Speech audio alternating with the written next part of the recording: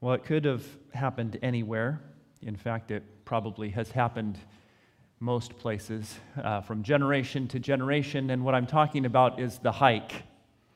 The hike where the children are told, "Hey kids, we're going to go for a hike." And the kids go, "Dad, no, yes, we're going to go for a hike." And so the family goes out for the hike. And this is going to be a great hike. It's a hike that no one has ever done before, least of all Dad. And they hike out and they see the beautiful view, and it wasn't as far of a view, and the hike was not as difficult as we had imagined that it would be. And so Dad says the magic words, "Let's take the other way on the way back." And the children say, "No, Dad, please don't make us take the other way on the way back." And Dad says, "No, it'll be great. Now, it was a very short hike on the way here. The view was beautiful, but we'll just take the other way through the woods on the way back. I read the guidebook, and it said that if you go and you take the right, it will be perfect." And the kids are going, "No, Dad, please don't take us that way." But off the family goes into the woods, and they take the fated right. And after a mile, everyone is sure it is a mile, "Dad, weren't we supposed to be back to the parking lot by now?" "We haven't gone as far as you think we have. Distances feel different in the woods, and so we haven't gone as far as you think we have. Dad, we've definitely gone more than a mile now." No, we still haven't gone a mile yet. We are not yet there." And you come to another fork, and the kids are going, "Was there supposed to be another fork, Dad?" With great confidence, Dad says, "Oh yeah. We're supposed to go right again."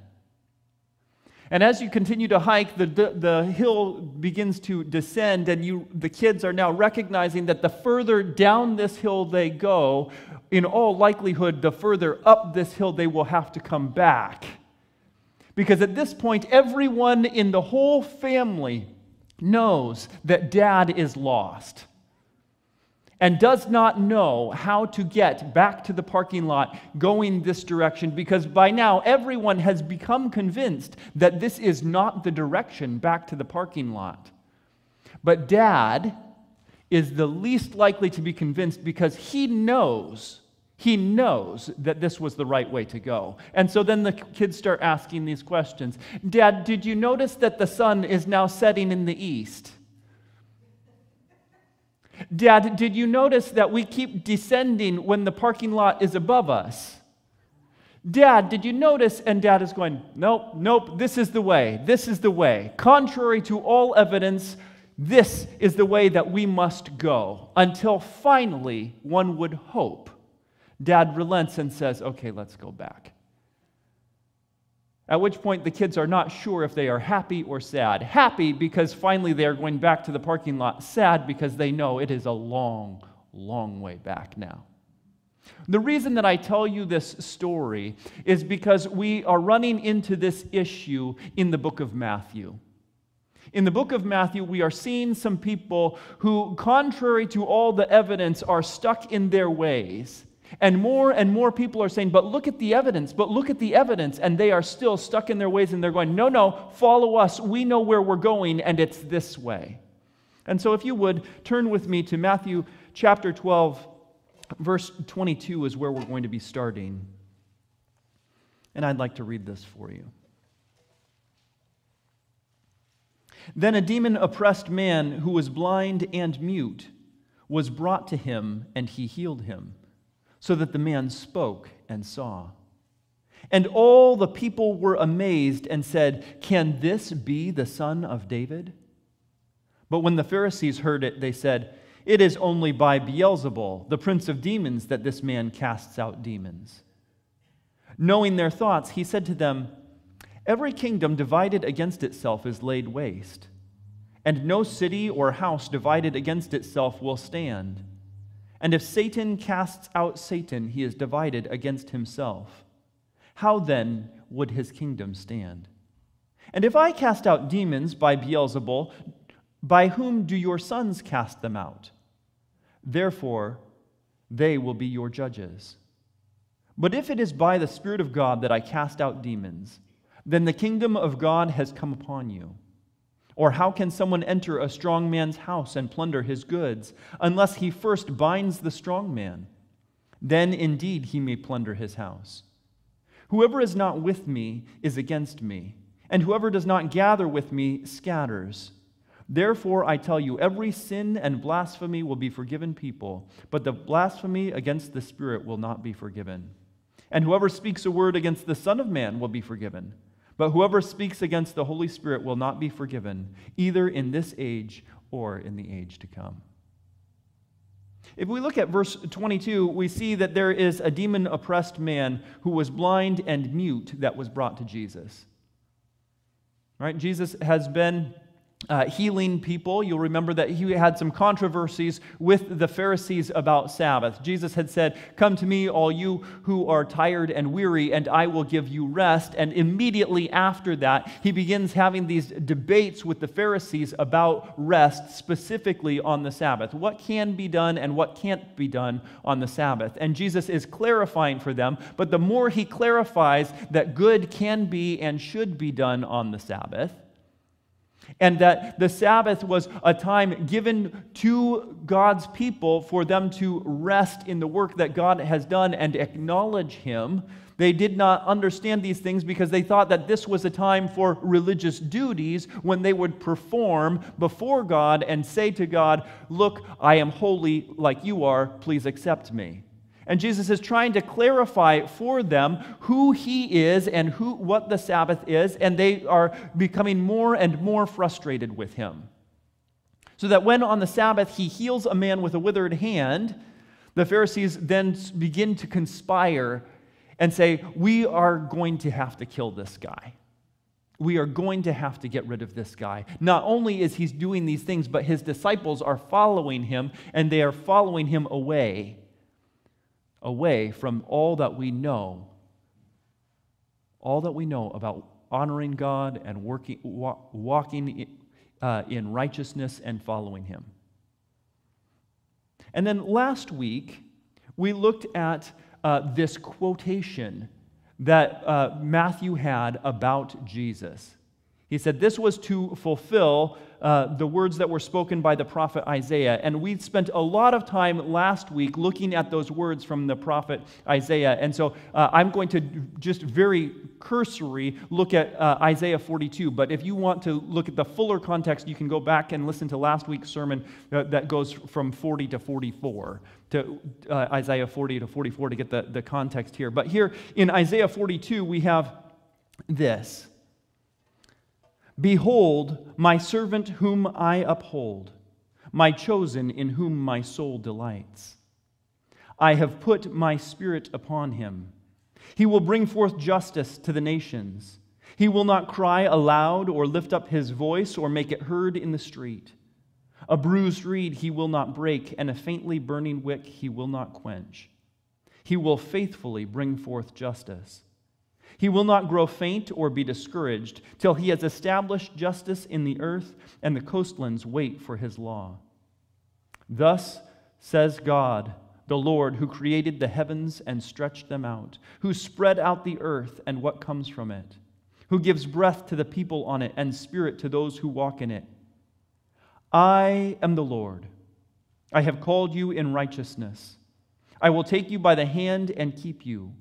I will give you as a covenant for the people, a light for the nations, to open the eyes that are blind, to bring out the prisoners from the dungeon, from the prison those who sit in darkness. I am the Lord, that is my name.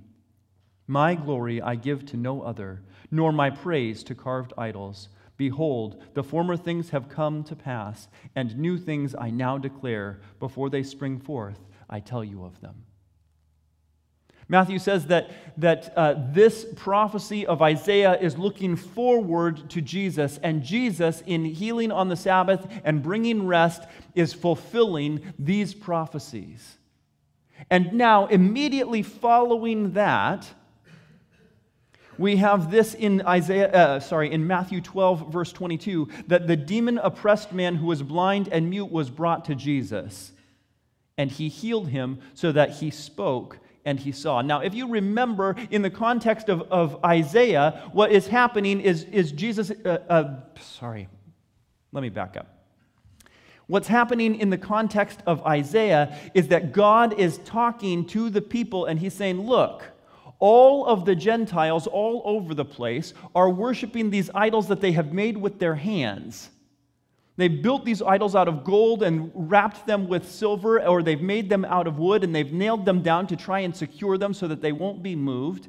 But they are acting like people who are blind and deaf. They are not seeing me. They are not seeing God, the creator of the heavens and the earth. There is none who compares to me. And then you remember that he said, but my servant Israel is supposed to stand as a witness to fulfill the covenant to Abraham, that they would see me, that they would know me, that they would make me known and a blessing to all nations. And then what happens is that he goes on to say, but they also are blind and deaf, and are also turning away from me. Even though you Israelites were supposed to be my people, a light to the nations, you also are blind and deaf. Now, having just quoted from that context in Isaiah, Matthew says, and they brought to him somebody who was blind and deaf. That is a strange coincidence. What a strange coincidence that they brought somebody who was blind and deaf, and what did Jesus do? He heals him. He heals him. Matthew is very clearly saying this was to fulfill. Otherwise, why would you put that quote from Isaiah right in this section, right? Matthew could have put that Isaiah quote anywhere in the book of Matthew, but he puts it right here. As the Pharisees are beginning to get all worked up about who Jesus is, and right before you have this person who is blind and mute being brought to Jesus, and Jesus heals him so that the man spoke and saw. He demonstrates, this is who I am. And Matthew says, and we know it was to fulfill all those prophecies in Isaiah. The day would come where the servant of the Lord would come and bring justice to the world and be a light to the nations, and he would open the eyes of the blind and unstop the ears of the deaf. And here he is. And this is what he's doing. And in fact, the people recognize it. In verse 23, it says, and all the people were amazed and said, can this be the son of David? Could this be him? Could this be the Messiah that we have been waiting for? The anointed one, the chosen one of God? Could this be the one that we are waiting for? Have we ever seen this happen before, that someone who was blind and deaf was now able to speak and hear and see? It's got to be him. Doesn't it have to be him? Doesn't it have to be him? Wasn't this the same guy that stilled the sea? Isn't this the same guy that unwithered the wrinkled hand? This has to be him. And the crowds are beginning to buzz, and they're beginning to talk about it. And they're beginning to figure it out, and they're saying, this has to be him. This has to be him. But when the Pharisees heard it, they said, it is only by Beelzebul, the prince of demons, that this man casts out demons. Now, everybody is beginning to believe that Jesus is someone special. And they're beginning to identify that this is the one who was prophesied back in Isaiah and way before. That he would come to fulfill all of the prophecies of God. They were beginning to identify him, but the Pharisees are going, nope, nope, nope. That's not the right way to follow God. That's not the right way to follow God. You have to follow all the rules. You have to follow all the rules, and then God will love you. God doesn't love sinners. God doesn't love the unrighteous. He loves the righteous. He loves the holy people. He loves the people that have their act together. He loves the people that do all the right things. This man, Jesus, is leading people astray. He's going the wrong way. You should follow us. Follow us. Don't follow him. And you can now see this picture, I'm hoping, of the kids going, but do you see that the sun is setting in the east? But Pharisees, what about the healing of the hand? But Pharisees, what about the opening of the eyes? What about the unstopping of the ears? But Pharisees, look at all the things he does. Listen to all the things he says. Have we ever seen or heard anything like this ever before?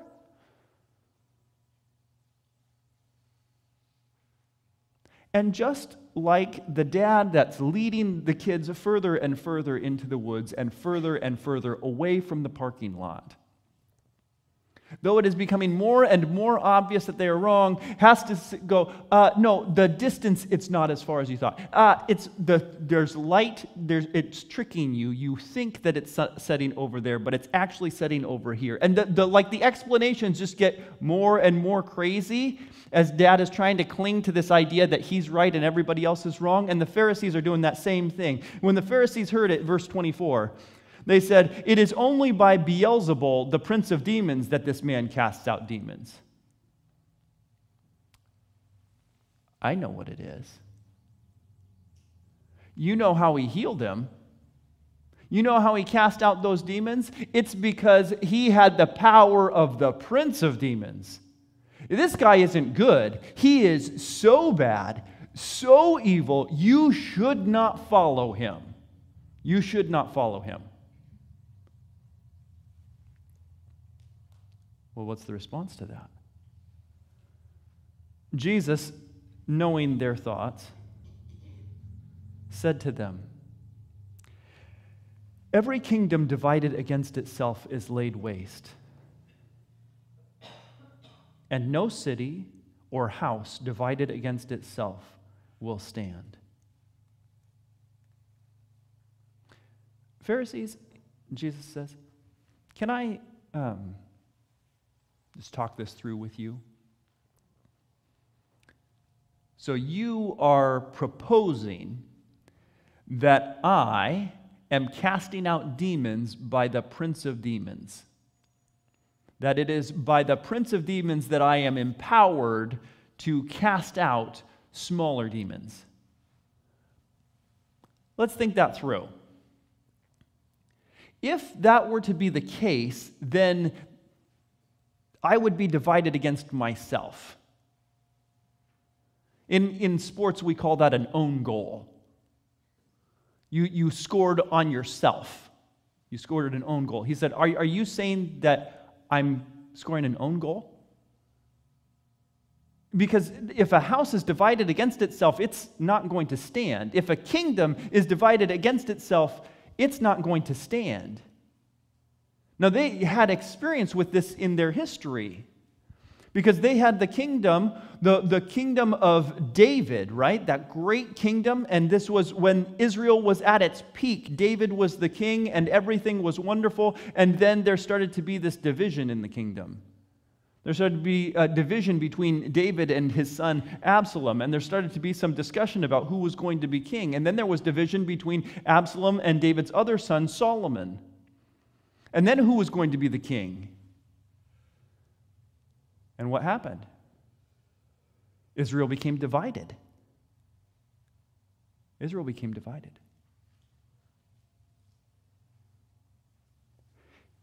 Jesus is saying, if Satan casts out Satan, then he's divided against himself. How then would his kingdom stand? It doesn't make sense. It doesn't make sense that Satan would attack himself. What would he gain by that? That's not what's going on here. It doesn't even make sense. You're just like wildly accusing me of things and you're making it up. He says, and let's take it another step. Let's just suppose, okay, Satan is divided against himself. We'll set that aside. Verse 27. And if I cast out demons by Beelzebul, then by whom do your sons cast them out? Okay? If that's how I do it, how do you and your followers do it? Are you also followers of Satan? Are you also doing miraculous works by the power of Beelzebul? I'm just taking it to its logical conclusion. I'm just trying to apply to you what you're applying to me.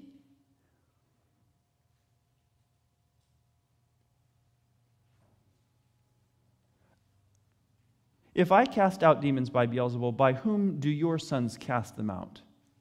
Therefore, they will be your judges. Let them decide.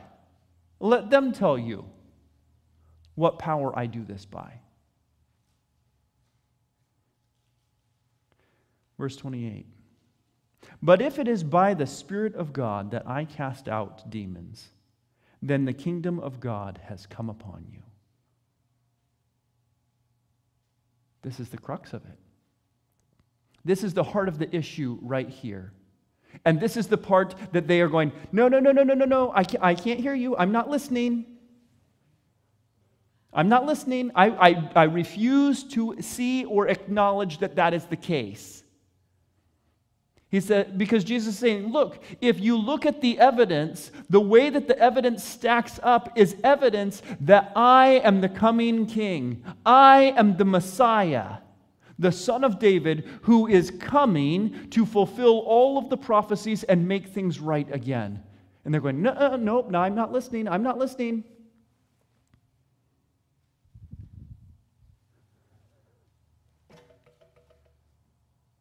Because the reality is, if Jesus is the coming king that they expected, then he gets to say, this is how it is.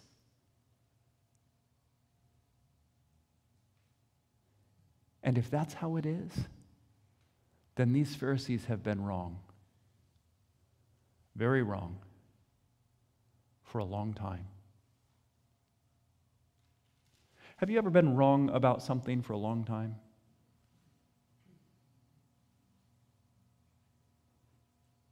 Then somebody explains it to you.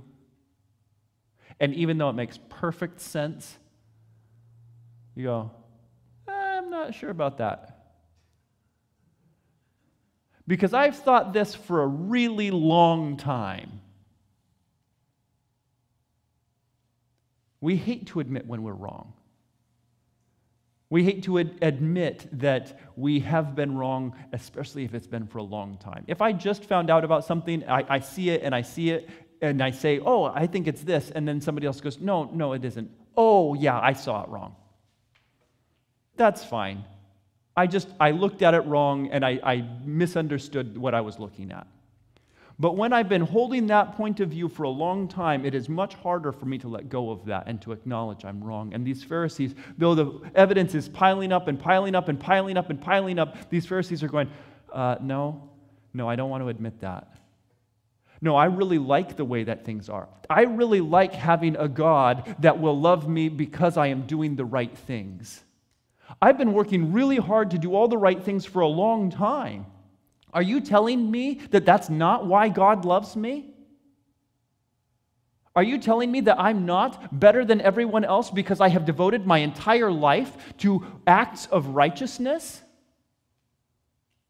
You're telling me that all those other losers are just as well accepted by God? I don't want to hear that. I've built my whole way of living around this. But Jesus is saying, no, listen. Here's the evidence. The evidence is that I am doing things that have never been seen or done before. And even when your sons do things that are similar in smaller degree, you acknowledge that that is the power of God at work. And so when I come and do things that are more marvelous and more grand, then you must acknowledge That this is the power of God at work in this place through me. The Spirit of God is on me to do this, so that you will know the kingdom of heaven, the kingdom of God, is entering now. This is the beginning. Come on. Come on, guys. You can get this. You can do this. Have you ever watched a kid that's working on something and you're coaching them? You're not going to give them the right answer. You're just coaching them. And you're willing them to get it. You're just willing them to get it. Come on, you can do this. Yep. And 4 plus 2 is... Come on. And I just feel like that's how Jesus is going here. But look if all of this stuff is happening in the way that it's happening, then it means that, yes, the kingdom of God is coming. Here it is. That's what it means. Yes. And look at all these crowds that are getting it. They're asking the right questions. Wait, is this the Son of David? Hello, yes, Son of David, right here, Messiah. I'm the one. Let's go on. He says, okay, or else, verse 29, how could someone enter a strong man's house and plunder his goods unless he first binds the strong man? Then indeed he may plunder his house. He goes, look, otherwise, if it's not that I am empowered by the Spirit of God, then how would anyone go and unstop this guy's ears, unloosen his tongue so that he could speak and open his eyes? If Satan has so bound him in this way, then who would be able to free him unless Satan is first pushed aside, taken out of the way, moved out so that he doesn't have authority here? The only way that you could do that is if you came in and were stronger than him. You would have to bind the strong man first. And look at me, Jesus is saying. Look at me. Satan doesn't stand a chance. It is not that I'm able to do these things because I work for Satan. I am able to do these things because Satan is constrained and is unable to stop me from bringing my kingdom. He is unable to stop me. And you're not going to be able to stop me either.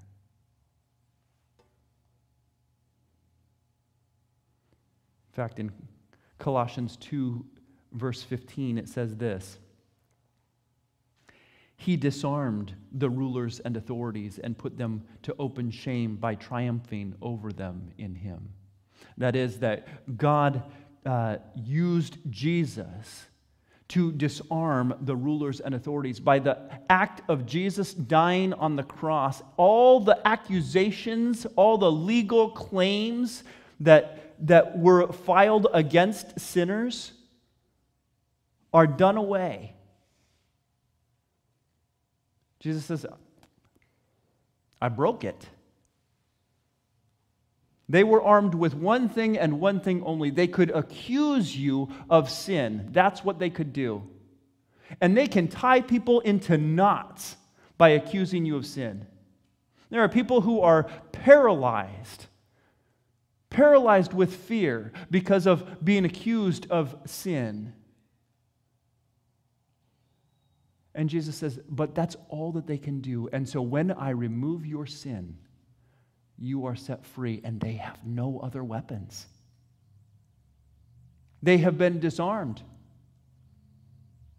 Oh, they can squawk and make a lot of noise. They can roar, but there's no teeth to that bite. They've got nothing. Nothing. Jesus has disarmed the rulers and authorities and put them to open shame because they accuse sinners of their sin. And Jesus says, it's okay, I have taken your sin. I have taken your sin. I have taken the punishment for your sin already. And I have imparted to you my righteousness. You may stand before God guiltless, guiltless. So Jesus has laid all of this out, and he's been very clear. Look, here's what this means. If I do these things that you just saw I did, right? There's no debate about whether or not Jesus was able to do those things. What comes into debate is how was he able to do it? And Jesus is very clear and said, look, the only way that this is possible, that I could have done these things, is because the Spirit of God is with me. And what that means, the implications of that, are that the kingdom of God is here. Therefore, verse 30, whoever is not with me is against me, and whoever does not gather with me scatters. Look, Pharisees, you have to come to terms with the evidence. You have to stop covering your ears and covering your eyes so that you are willfully blind and deaf. Because even those who are physically blind and physically deaf, I can remove those obstacles from them so that they will understand. You have to stop being willingly blind and deaf to all that I am doing and saying. Because if you are on the opposite side, if you are not with me, then you are against me. And when I am gathering people into my kingdom, you are trying to scatter them out of it. Guys, that's not where you want to be. You don't want to be outside my kingdom. You don't want to be opposed to me. You don't want to pull people out of my kingdom. I have authority and power over Satan, over life and death. I hold the keys to the kingdom. It is through me that you enter into the kingdom of heaven. Therefore, I tell you, verse 31, therefore I tell you, every sin and blasphemy will be forgiven people, but the blasphemy against the Spirit will not be forgiven. And whoever speaks a word against the Son of Man will be forgiven, but whoever speaks against the Holy Spirit will not be forgiven, either in this age or in the age to come. What is the blasphemy that has been happening against the Holy Spirit here? They have attributed the work of the Spirit of God through Jesus to be the work of Satan. They are calling that which is good evil and that which is evil good.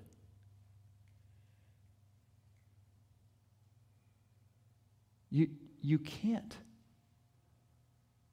You can't come into the kingdom of heaven while refusing to acknowledge that that which is good is good. You cannot reject the work of the Holy Spirit and come into the kingdom of heaven. Every other sin, that's literally the good news, right? The gospel that Jesus is proclaiming is that sins can be forgiven. Those who are sinners can be forgiven because that's what Jesus came to do. He came to forgive their sin. So when you sin against other people, Jesus says, I can forgive that sin. When you sin against Jesus, he says, I can forgive that sin too. You've been accusing me of things. That's okay. We can repent of those sins and you can be forgiven. But if you stand in a posture where you are rejecting the Holy Spirit, you are willingly deaf and blind, and you cannot be forgiven of that. It's the only thing. You are rejecting the Spirit of God. I was trying to think of an example of why this in particular. And I don't have a very good one, but I've got this. This is what I came up with. Let's say you say, I would really like to solve this Sudoku. Okay, you want to solve this Sudoku? Okay, great. And Sudoku, that's the one where you have all the little boxes with all the little numbers in it, and you have to get numbers 1 through 9 in this row, and 1 through 9 in this column, and 1 through 9 in every little square with the little squares inside, right? And you have to do that, and then if you get all of them all right, put all the numbers in all the right places, then you've solved the Sudoku.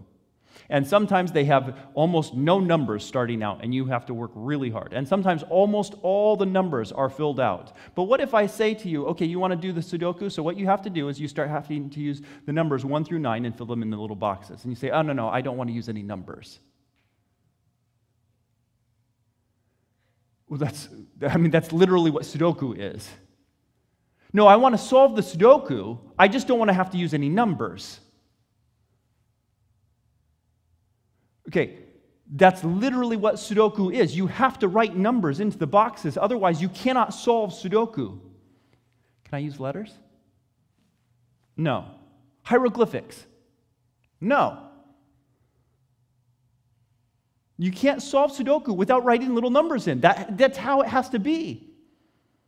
And what Jesus is saying is, look, if you want to solve the problem of your sin, you have to have the Holy Spirit do that. You cannot reject the Holy Spirit. It's like we've got the whole Sudoku, and all you have to do is write 1 9 right in the middle. Boom, Sudoku solved. And Jesus is telling you, I'll tell you what number goes right there. It's 9. It's 9. And the Pharisees are going, I don't want to hear it. I don't want to hear it. I'm going to draw all my letters in. I'm really good at letters. And I'm going to write all my letters in all the boxes. I'm going to erase your numbers, Jesus, and I'm going to start putting in letters. Jesus is going, what are you doing? That's not how it works. That's not how it works at all. That's what's going on here. He says, I tell you, the whole thing is every sin can be forgiven. Every sin will be forgiven, people. That's what I have come to do, is forgive the sins of people. I've come to take the punishment for their sin and give them my righteousness. But if you stand in rebellion of God and refuse to accept the Holy Spirit, you can't be forgiven. And I know a lot of people get wrapped up and twisted on this verse, and they're like, oh, I hope I don't commit that sin. I hope I don't commit that sin. That's the unpardonable sin. Every sin, Jesus says, can be forgiven except for this one, this Holy Spirit sin. And so I want to be really careful to not do that one. Let me just affirm for you that if you are concerned about not doing this one, you're not doing this one. Part of the evidence is your desire to follow Him and to receive the Holy Spirit. That's the evidence that you're not committing this sin. But for those who are standing apart and saying, I don't want to have anything to do with that. And in this case, the Pharisees are not only saying, I don't want to receive the Holy Spirit and accept His work, I am accusing you of doing satanic work. And Jesus is going, then there is no hope. Until you are willing to repent and acknowledge that the kingdom of heaven is coming among you, and it's coming through the work of the Holy Spirit through me, there is no hope for you.